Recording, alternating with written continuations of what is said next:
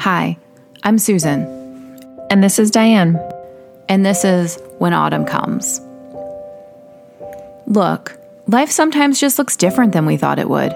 This is a podcast for mamas and for people who love them, whose lives were flipped upside down as a doctor looked into our eyes and explained our child's prognosis.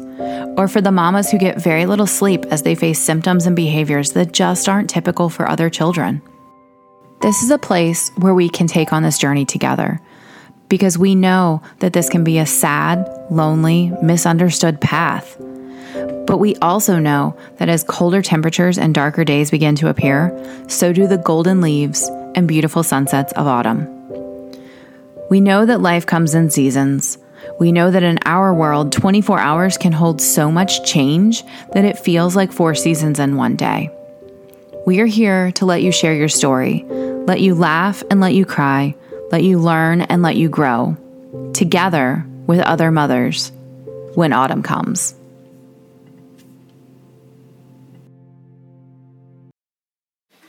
I am such a sucker for synchronicities. What are the chances of this? So I interviewed today's guest, Stephanie. I interviewed her back in, I think it was March. Yeah, I'm pretty sure it was March. I can barely remember yesterday, but I'm pretty sure it was March. And here we are. It is May. It is the Tuesday before this drops. And I said something to my friend Kristen, who was on 2 weeks ago, that I was editing Stephanie's episode today. She was like, what? Like, yeah, like, what's the big deal? She's like, today is Nina's birthday. So, what are the chances that we had this conversation months ago, and it just so happened that, I'm going to say it was Nina and Lorelai who made sure that this episode went live for Nina's birthday. Today's episode had me feeling all the feels, and at some point in this conversation, you hear me get extremely choked up.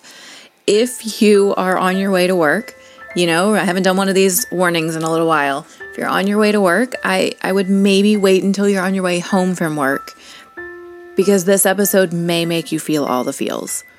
Stephanie doesn't only discuss the grief attached to the diagnosis, but she discusses the grief attached to the loss. We talk about how it affected her, how it affected her other children when Nina passed away. We also talk about Nina. Like, throughout this entire episode, in the conversation and editing it, I just felt Nina. And I just get such incredible vibes. Maybe because she seems to be kind of quick-witted like me. I'm digging her. I'm digging her. So I hope you guys enjoy today's episode, and happy birthday, Nina. Okay, well, welcome back to When Autumn Comes. Hi, Diane, and we have Stephanie here too. We are doing an episode today with a couple grieving moms and Diane. We have a special guest today, Stephanie. Stephanie, can you tell us a little bit about your journey and about Nina? Sure. First, thanks for having me, and I'm excited to be a part of this episode. I want to know about Nina. You lost her at 6, you said? She was diagnosed at 6. What did she love? What was her uniqueness? Give us an idea of who she was. Yeah, well, she was a very unique little girl with an awesome sense of humor. She was kind of the type that was very precocious. She kind of would be the kid in the background observing everybody, and then would come out with a zinger of a comment when you were least expecting it. And just like one thing that comes to mind is she was attending school somewhat when she was in treatment. She went whenever it was possible for her to go because she loved being in school and being with her friends. And there was a case of head lice going around at the school. So Nina at that point was bald because she was taking chemo, but she still got the letter home. And she came home from school that day, and she unpacks her folder and she hands me this letter, and she's like, yep, I guess I'm not going to have to worry about that one then. That was just so typical of her, you know, just like. Which is hilarious, especially a smart little stinker, especially from a 6-year-old, like, or 7 or however old. Yep. But that's funny. Yeah, and that's just what she was like. She would just come up with these things, and you'd be just like, "Wow, yeah, she's only 7 or whatever age she was." And so funny. Yeah. And her siblings, I mean, where do they fall? Like, she's middle, but how much older and younger are they? Her sister is 3 years older and her brother 2 years younger. Okay. And were they all pretty close? She and her sister were very close, yes. And her brother, she kind of was annoyed by him a lot, but she loved him very much. Yeah. Just, a little bit more difficult of a relationship. And another thing that she was crazy about was the color red. She just had this thing about everything had to be red. And her wish was to marry Elmo one day because he's all red and furry. And and she didn't, her sister was the pink and frilly girly clothes, and Nina wanted everything red.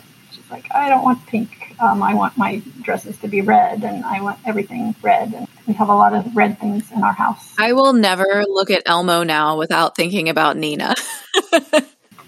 And other things she did, she was a Girl Scout. She loved doing that. She loved to read. That was, since her hospital days were kind of before all the video gaming and all that kind of thing came into existence. That was her escape, was books. And she read on a level way beyond her age and was always escaping into one book or another. In general, she sounds like she was a soul way beyond her age. For sure. Between her sense of humor and, she sounds like a wonderful, wonderful person. Yes. So we try, like, our mission with this project is to empower and love on moms who are going through all types of medical motherhood journeys, and to let the people outside of that circle kind of get a little insight to our lives. There are so many topics we could dive into with you. It's so many. But today we're going to talk about kind of your grief journey. And one of the things that you mentioned was that you do a lot of grief support. I'm curious, like, how you said your grief journey started with a diagnosis and kind of being thrown in. Can you talk a little bit about how it all began as far as the grief journey for you? Our journey with grief basically started when my daughter was diagnosed with cancer, and that was in 2005. And she was 6 years old at the time, and we had 3 children altogether. So she's our middle child, my other daughter 3 years older, and my son 2 years younger. And basically it started out with just a visit to her pediatrician because she was experiencing some pain in her legs and just feeling more tired than usual. And the first visit, the doctor just said, she's probably just having some growing pains. Don't worry about it. No big deal. But then when the symptoms persisted, we went for a return visit and had blood work done. And he then made an appointment for us, which was very scary. He said, after the results came back, he called and said, I've made an appointment for you at CHKD at the Cancer and Blood Disorder Center. And I'm like, what? Because that was just totally not something that we had expected. So next day going there, I believe it was the next day, maybe it wasn't, but in my mind it was the next day. And, we were just thrown into this crazy world of things that we had known nothing about. And we were at CHKD with wonderful, wonderful people working there, wonderful doctors, nurses, support staff. And Nina was subjected to just a battery of all kinds of tests and things, and our world was just turned upside down. So I would say that the grieving process, even though she lived for several years, started at that point because we were already like, what are we getting into? What are we losing? Well, and you went from being a typical mom one day with a daughter who had some, like, quote unquote growing pains to a cancer mom the next day. And exactly, like, how do you even swallow that in the moment? Like, oh my gosh. At first you think there must be some mistake. That was kind of our thought. Like, all the tests are going to come back and they're going to say, no, it's not that, it's something else. That's kind of the hope you cling to initially. And then your hope changes as as things progress. When you do get the diagnosis back, then you have to revise what you're hoping for and just go along with how things develop. So it all kind of blurs together, doesn't it? I mean, I've struggled because I spent 5 years. Lorelai passed at 5.5. And the day she was born, we didn't get a diagnosis until a couple months in, but the day she was born, we were put in the NICU and something is wrong. And that's the only form of motherhood I know. So my motherhood journey is all grief, all anticipatory grief, all, what's going to happen to my kid. And then I'm at a place right now where my son is 2.5, almost 3, and he has the same disease that Lorelai had. And so both of my children have a 2 to 5 year life expectancy, and I'm grieving. Lorelai passed almost 8 months ago, so I'm grieving that, and I have the anticipatory grief of Benji and what his future will look like. So I know grief is such a huge topic. It's kind of hard to narrow it down to, quote unquote, when did it start? But as you saw her treatments not working, how did all of it kind of begin to unfold for you? Initially, the first year or so of treatment, she was doing very well and she was in remission. So we were very hopeful. And we had a very good relationship with her oncologist, and the nurses at CHKD on the oncology ward are just phenomenal. So we had very good relationships with them as well. And after she was off of treatment, which was almost 2 years after her journey began, she then all of a sudden, when we thought, okay, we've beat this and life is going to get back to normal, kind of like how it was before cancer, she developed what looked like an eye infection. So, not that concerned first, but then her eyes just kind of started looking weird, and went to the doctor, and the regular doctor, the pediatrician, was a little bit like, no, it's probably fine, but maybe you should go check in with the oncologist, which we had, of course, scheduled follow-up appointments anyway. But so the oncologist scheduled an extra appointment for us, and we went down there, and I could tell right by his face that he was like, uh-oh, this is not good. And initially her cancer, when she was diagnosed, had presented in her chest wall. So it was a tumor growing inward in the chest that was not visible from the outside. So then he said, well, I want to do some scans and things. And we're like, okay. And so then it turned out that cancer was back and that there were tumors growing behind her eyes and also then in the brain. And once you relapse, your chances go down significantly. That's chances of survival. And being the smart little girl she was, she knew that too. I remember her saying, oh, I guess I'm not going to make it to the 3rd grade, in which, oh my gosh, that breaks your heart. Yeah. And so the oncologist was up front with us, and he said, we can treat this, but we probably will not be able to cure this. And so, of course, that's what we did. She was then on palliative care, had another rounds of chemo, had brain surgery, and all of this was in early 2007 in January, and then she died in November. So, we've had other guests on here. Oh my gosh, I feel like I'm already going to cry. We've had other guests on here. Our kids are intellectually disabled, and all 3 of our kids happen to be nonverbal. But when I think about my other 2 that are, typically developing and completely cognitively aware, it's heart-wrenching to think that they would completely understand. Now, whether our kids, our disabled children do or not, they can't verbalize that, right? So we're not in the moment having to deal with and process the comments of like, why is this happening to me? Mom, what about this? Or I'm not going to make it to the 3rd grade.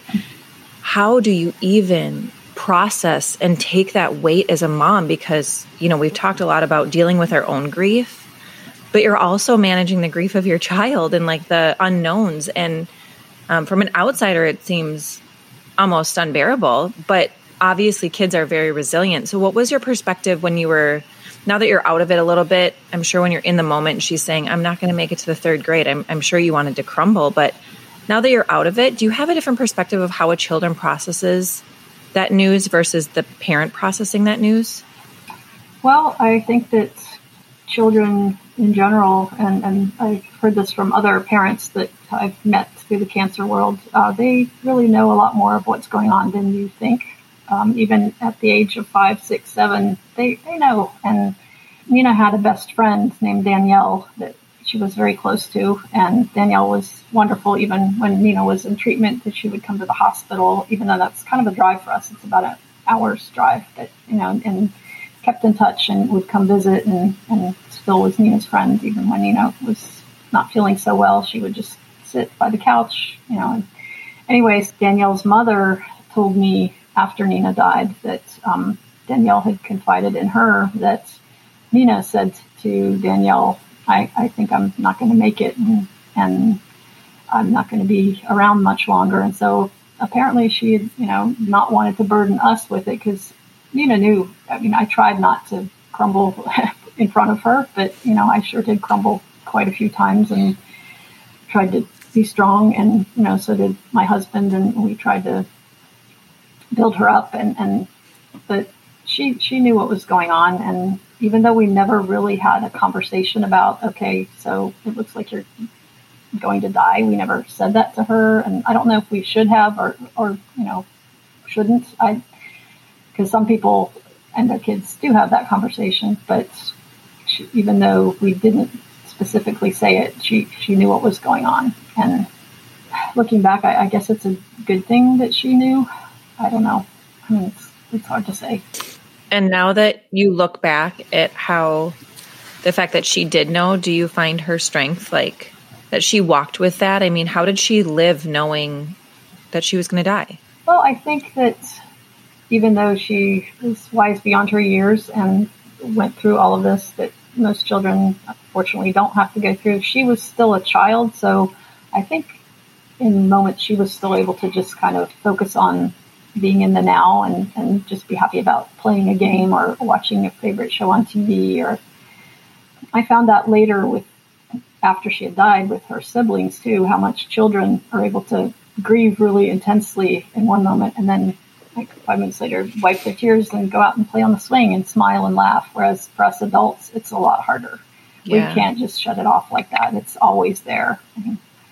I'm really amazed when I watch kids go through certain things, and I think they just know how to live in the present, and they'll get, like you said, they'll grieve heavily, and then they're like, okay, I want to go to school, and it's just fascinating. It's something that I would love to think that if I ever went through something like that, I would be able to grieve like, but I'm not sure that I could. It doesn't work that way. I don't think I'm going to be able to talk much for this episode. Okay. When you said her saying, I guess I'm not going to make it to the 3rd grade, I just can't help but think, I mean, Lorelai was nonverbal, Benji is nonverbal, except he has a wicked all done. He can definitely let you know when he's all done. But 5 days before Lorelai passed, she was laughing at fart jokes in my kitchen. And I can't help but think, like, did she know that last drive into the ED, which we did every month? Like, did she just know? And she was just, trying to make it as easy for Mama as possible.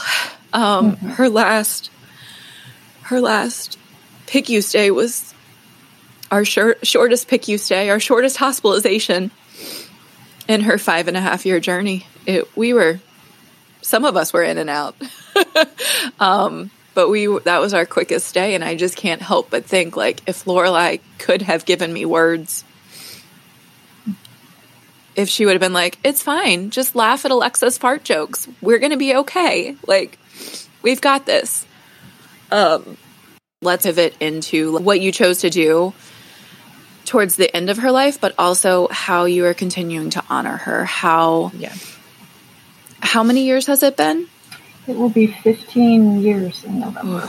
So I know you're saying about your 8 months, that sense of weird time displacement doesn't go away. When I think 15 years, I feel like 15 years, it's been at least 50 years. And at the same time, I feel like 15 years, it's only been 2 days. Kind of like, it's such and there's weird. this weird feeling of like, I only want it to be 2 days because that means I was 2 days away from holding my daughter and 4 days away from laughing at Alexa's fart jokes.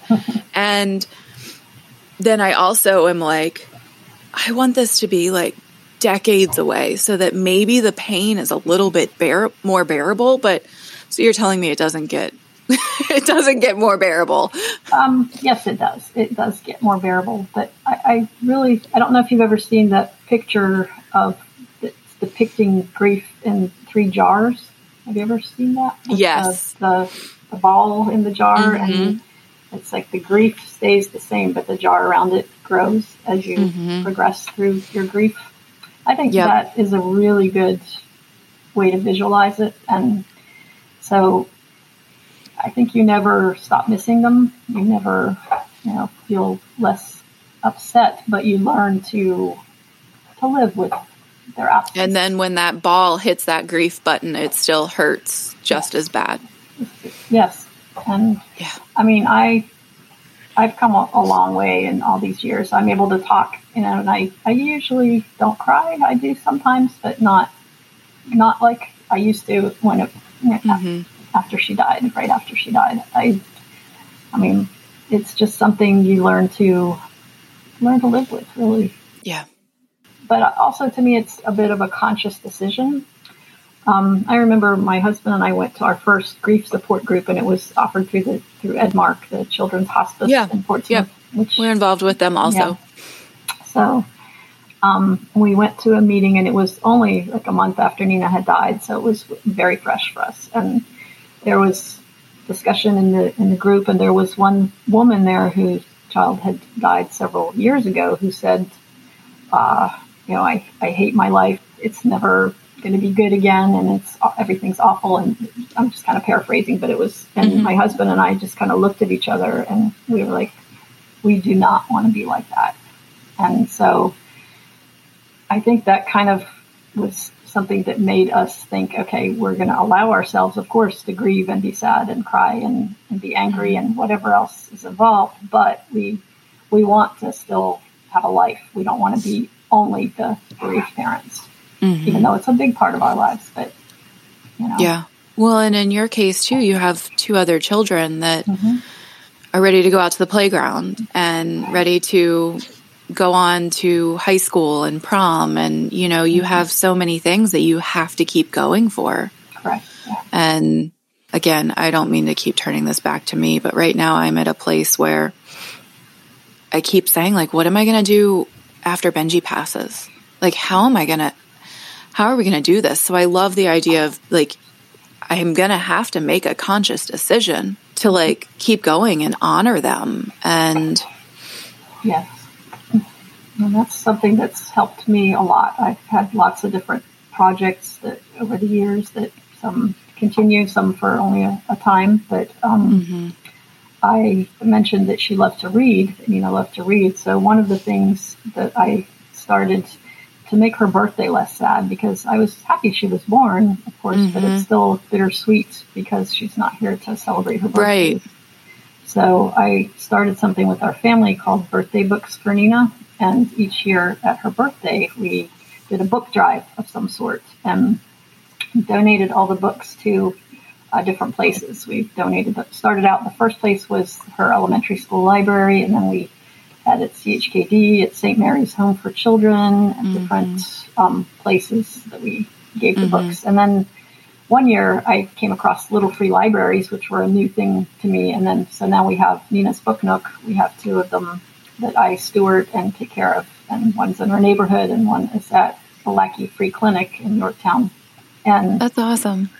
So that's been something that's helped me feel more of a celebratory mood when it comes time for her birthday, because every year I know, okay, I'm going to be collecting books and, and I make a big event of it. And so that, and then our family participates in St. Baldrick's, which is the biggest fundraiser for childhood cancer research. We do that every year. We have 3 other families whose children were in treatment at roughly the same time as Nina that we met at that time, and whose children have all, unfortunately, since then passed away. And we have a team called the Red Sparkle Octopus Crusaders, which each part of the name the red obviously is for Nina, and each part refers to one of the children, something that they loved. And so we're involved with that. And then I've also been facilitating several grief support groups for child loss for a number of years, and started on that as a member of those groups, and then somehow involved into being a facilitator. And that helps me because it makes me feel like my years of experience helps the people who have come after me. And so, well, I was just going to ask you that was really beautiful when you talked about what helped you while you were in support groups. What do you find yourself kind of saying in these support groups as you facilitate them? Well, I think part of what helps the healing process is just talking about it, because it takes a long time to really accept the reality of it. And our brains, I think, kind of try to protect us by kind of shutting off in some ways. And that you can experience that in a number of different ways, just being totally forgetful where before you were organized, just grief brain, and just a lot of things that don't seem to be directly related to the death of the child, but things are just off. And I think going to the groups and speaking with other parents, you realize that you're not weird. It's completely normal. Some of the things that you're experiencing, or anger, guilt, whatever, all the feelings that come at you, regret, any of them, that you can talk with other parents, and there's inevitably going to be somebody in the group who's nodding and saying, yep, I can relate to that, or I did something similar to that, I had that feeling. So it validates however you're experiencing your grief, because you tend to get a lot of advice from people who have no idea, and a lot of it's not really very helpful, and it can make you doubt yourself. Like, I should be doing this, or I should not be doing that, And it's been over 6 months. You should be feeling better by now. Right. She's in a better place, and God needed a special angel and all that bull crap. Yeah. So that brings me to my next question. What would you, both sides, as a facilitator, I'm sitting here with Susan. I've never lost a child. I could never put myself in either of your shoes. What would you tell the members of your support group on how to navigate that situation? But what would you also tell people on the other side that have never gone through that don't understand? And although we want to be supportive, sometimes we don't know how, because we truly just don't understand. Well, the members of the support group, I would just remind them that each grief journey is different, and that there's no wrong or right way to grieve. And, some people throw out all their kids' things the week after they die. Other people, like me, are like hoarders of their kids' things, and it is a sacrifice each time I give something away, and I have to give it to somewhere I know that it's going to be appreciated, or it's just hard for me. I'm the same way. Mm-hmm. Yeah, but it's not right or wrong either way. No, it's just whatever. I have a very good friend who was on this podcast who, within 48 hours of her son passing, she needed everything cleared out. Yeah. And it's just amazing to me how we had such similar journeys, but we can grieve so differently, but so similarly at the same time. Exactly, yeah. Or some people that want to move out of the house where the child died, or, and me, our daughter, this is the only house she's ever lived in. So to me, it's not just her house where she died, it's the house where she lived. So it would be really hard for me to move out of here. Mm-hmm. So just things like that. And for people who have not experienced it, I would just remind them that nothing at all that you can say is going to fix it. So don't even try that. The only things you can do is offer your support, be there, help them in the beginning, maybe with practical help, food, errands, help take care of their other children, and never ever say, oh, I know just what you feel like, because you have no idea. Mm-hmm. If you haven't, I know just what you feel like because my dog died. Oh, yes, I got that with the cats, and that. Oh. Yeah. I mean, and I say that with a little bit of snark, but I also bless their hearts. Pain is pain, and everybody has some level, and I'm just grateful that I've lost dogs. I lost my dog of 14 years 2 months before my daughter died. And I was like crying at the veterinarian's office, and the vet's like, are you okay? And I'm like, no, I have 2 terminally ill children. And if this is how I feel about my dog, how am I going to feel about my kids? And that poor vet, he had never met me before. He just hugged me and he's like, oh, honey, it's going to suck. And I was like, it absolutely is. But everybody has their own grief. And have you had friends that now have come to you or then have come to you and they're like, I don't want to burden you with my problems because yours are so much greater. I don't ever want my friends to feel like I can't take on their stuff or hear about their stuff because my household is truly upside down most days. Yeah. I just don't want them to feel like that. Yes, I have had people kind of feel that way, feel like, well, I can't say this is bothering me or whatever because it's really, a pittance compared to what you went through. And I guess you just have to let them know that it's okay for them to still feel annoyed at the small things in life as long as they're not comparing them to what you're going through. And I think that's the thing that I find hard to take is when people compare it to their cat's death and which did happen to me, and I locked myself in a bathroom at a Christmas party because this happened at my husband's work Christmas party. That is horrible. But anyway, the poor woman probably had no idea what she did. She thought she was being nice, But, see you in the new year. Just leave me in the bathroom and I'll see you in January. I think also sometimes it takes telling people what we need or what we want also, because in our family, we have a lot of family in Germany. And so for birthdays and things of the children, we'd always get like an email or phone call or whatever the child would. But after Nina died, then my husband's side of the family, no phone calls, no emails came on her birthday. And that hurt me a lot because I was like, why are they not acknowledging that it's her birthday? And so I told them, I said, you guys, that hurts my feelings and makes me feel like you're just not even thinking about her or that she lived. And they said, they apologized and they said, well, we didn't want to bring it up because we thought it would hurt you to bring it up. And so that just taught me how it's, sometimes you have to say what you need because they weren't trying to be mean. They were just, they had no idea what would make us feel better. And to me, it's always better to say that she lived, mention her, talk about it. I've had many people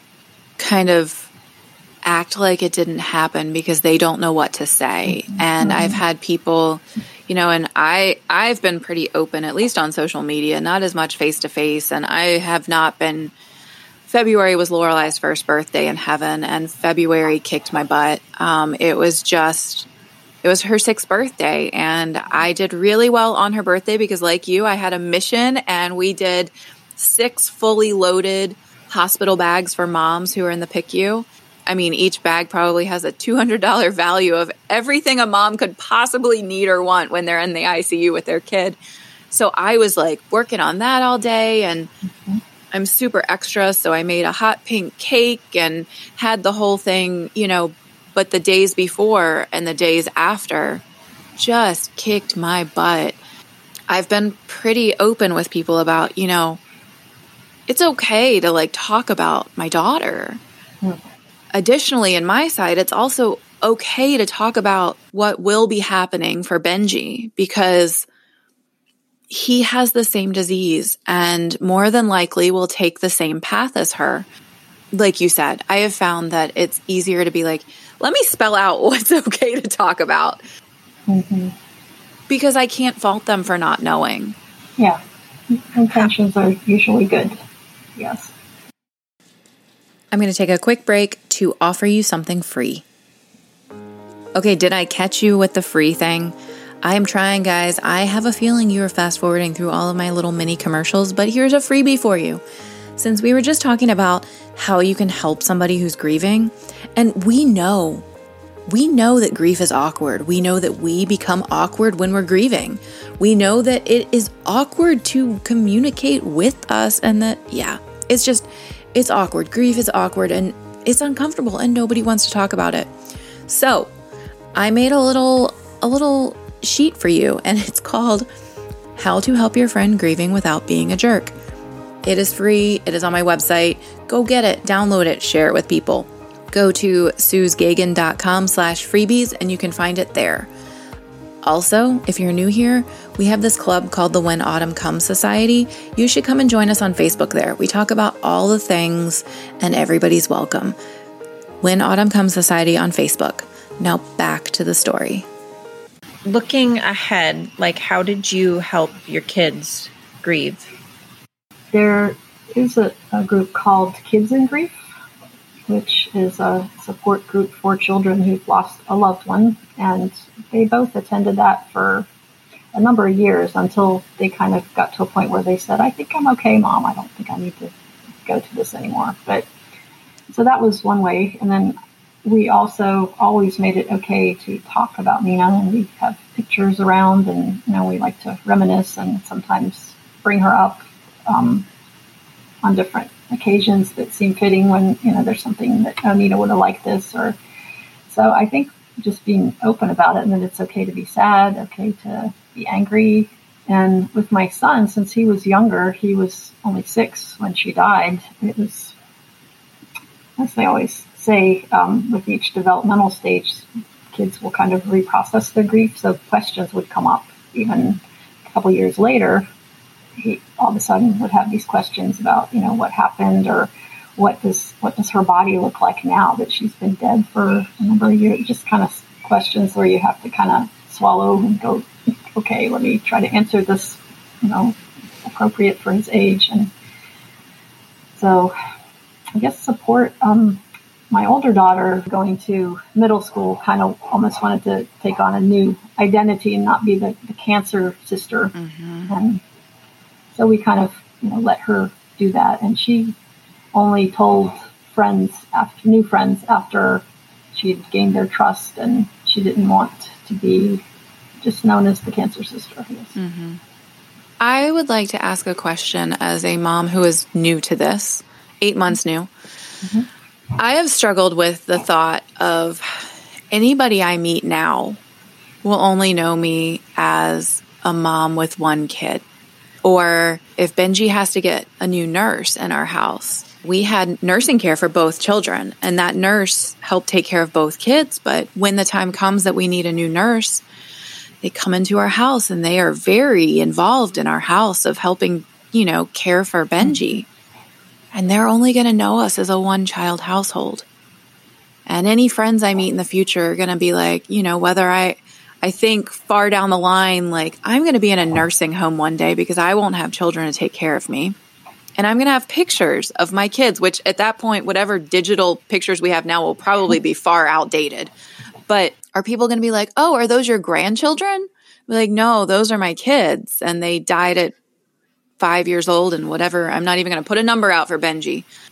How do you feel like meeting people now? And has that thought ever crossed your mind, or has felt different when you're like taking family pictures and she's not there? Mm-hmm, mm-hmm. How does that feel? Well, that's actually a very good question that comes up quite a bit in the grief groups, because that's just one of the basic questions people ask each other when they first meet. So how many kids do you have, right? And so the answer on that varies too. It's kind of up to the individual. Some people say, if they only have one living child, they only will mention the living one. Others will say, I have 2, but one of them's in heaven, or, whatever you feel comfortable with. I always, pretty much always, there's been a rare occasion when I didn't mention Nina, but normally I say I have 3 children. And then if the conversation goes further, like what ages, then I'll say that she died. But I always, to me, feel like if I don't mention her, I could hear Nina's voice in the back of my head saying, Mom, well, what about me? And, but again, there's no right or wrong answer to that. It's however you feel comfortable. And some people only want to share with people they feel comfortable sharing that with. With me, I guess I take it as a way to educate too, that, kids can get cancer and can die, because a lot of people don't think about that, or they think it's some kids somewhere or some other place, and it's not something that happens to any family. Mm-hmm. Did you find that changed like throughout your journey, where there were some times where you're like, I just can't go there? So if the stranger at the supermarket wants to know how many kids I have, it's 2 because I don't want to break down in the supermarket? Or were you pretty adamant just on your specific journey about always honoring her? I think I was pretty consistent the whole time. Yeah. Susan, how do you feel about that? Like, do you feel I have 2 kids, and I absolutely have 2 kids. And I believe, this is where I get very like woo woo on the world, but I believe Lorelai is still with us. I believe it's just different. I still have a relationship with my kid. It is just very different from what I had. And Lorelai sends what I call love winks, and they are hearts that show up all over the place. And our nurse was here on, I think it was Tuesday, so a couple days ago. And I was like, Jenny, come in here. And she's like, what's wrong? And I was like, look at the cabinet. And on the medicine cabinet, which was Lorelai's old medicine cabinet, there is a light, a bright, like it was reflecting the light somewhere, and it was shaped like a heart. And my kid shows up when I need her. And I mean, not as much as I need right now, because I am very needy mama right now, and she is not showing up nearly as much as my grieving mom heart would like, but she's doing everything she can. And I will always have 2 kids. And if I cry in front of somebody, that's their problem. Like I feel like I'm at a point right now where I just feel like nobody wants to talk about grief. Like nobody's comfortable with it. And it should be something. We all grieve so many different things in so many different ways. And I think part of the unfortunate part of the grieving journey for so many people is that nobody wants to sit down and talk about it. That makes people shy away. And that's why I love like an episode like this where we're saying it's okay to talk about our kids. I had somebody say, well, I had to take down the pictures that I had with her in the house before, you were going to come over. No, like I want to see you honoring my kid. I want to see her everywhere. I love when people are like, what's a funny memory you have of your daughter? Absolutely. As much as I can talk about her and her love of trolls and her crazy, wicked, good hair, like I will absolutely talk about it. So yeah, I will always have 2 kids. Mm-hmm. They may not be in my arms, but I will always have 2 kids. Yes. If someone is looking to find a grief group, where do they look? How do they find that? Well, the grief groups that I'm affiliated with, the Kids in Grief, they would be able to find that just by Googling Kids in Grief. Mm-hmm. And it has different groups for children of different age groups, and also has accompanying parent or caregiver groups. So the parents would also be able to attend a group there. And also your local hospitals are a good resource. They have usually different types of support groups. Of course, the pandemic has messed all of this up some, and our groups have been meeting on Zoom and not in person as they used to. And in person is better, but for most people. So I think just checking with your local hospitals, doctors' offices, guidance counselors, any kind of, if you're a member of a group for a specific health concern, they might have some resources too. And my other question for you is, if you had to give, I hate to use the word pep talk because none of this is peppy, but if you had to give let's say grief talk, a quick griefy peppy talk to a mom, me, for example, if you had to give a quick pep talk as a mom who is 15 years down the road to a mom who maybe is 1 week or 1 month or 1 year into this, can you give that quick pep talk? Well, I would say don't look at the 15 years, look at the next 15 minutes and focus on just breathing and one step at a time, and it will all fall into place eventually, and you'll be able to continue living your life because there's still so much left to live for, even after a catastrophic loss. Yeah. Okay, well, at the end of every episode, we ask our guests one question. And that question is, what gives you hope? Well, I guess I feel very hopeful because I'm still standing and I've been able to give back in a way with facilitating the grief groups and doing the various activities in Nina's memory and in her honor. And makes me hopeful that I'll be able to continue doing that. And I see other people that I've accompanied on the grief journey through being a facilitator, and I feel hopeful for them because I can see that they are also progressing in their healing, and life is a wonderful thing. Mm-hmm. Well, now I'm going to have to go, I'd say wipe mascara off my face, but I don't wear mascara. I didn't even brush my hair for this. So yeah. Oh, that was really cool. She, I feel like, had some really concrete ways to work through grief. And I love that she was a facilitator. I just think she was well-spoken, and it's really interesting to get a perspective of somebody that's 15 years out. That's crazy. And it gives me hope too, because I mean, part of the reason this whole podcast was started was to help other people who are fresh in their journey. And I don't want every episode to turn into a grief episode. I don't want every, but I also love that I can help people who are behind me in this journey. And in some ways, I'm sure talking to people who are 15 years down the road can also help them feel seen in ways too. Mm-hmm. I find consolation and yet like angst with, as I was talking to her, realizing that every single one of us, me, you, Stephanie, and every person that's listening has their own story and their own journey.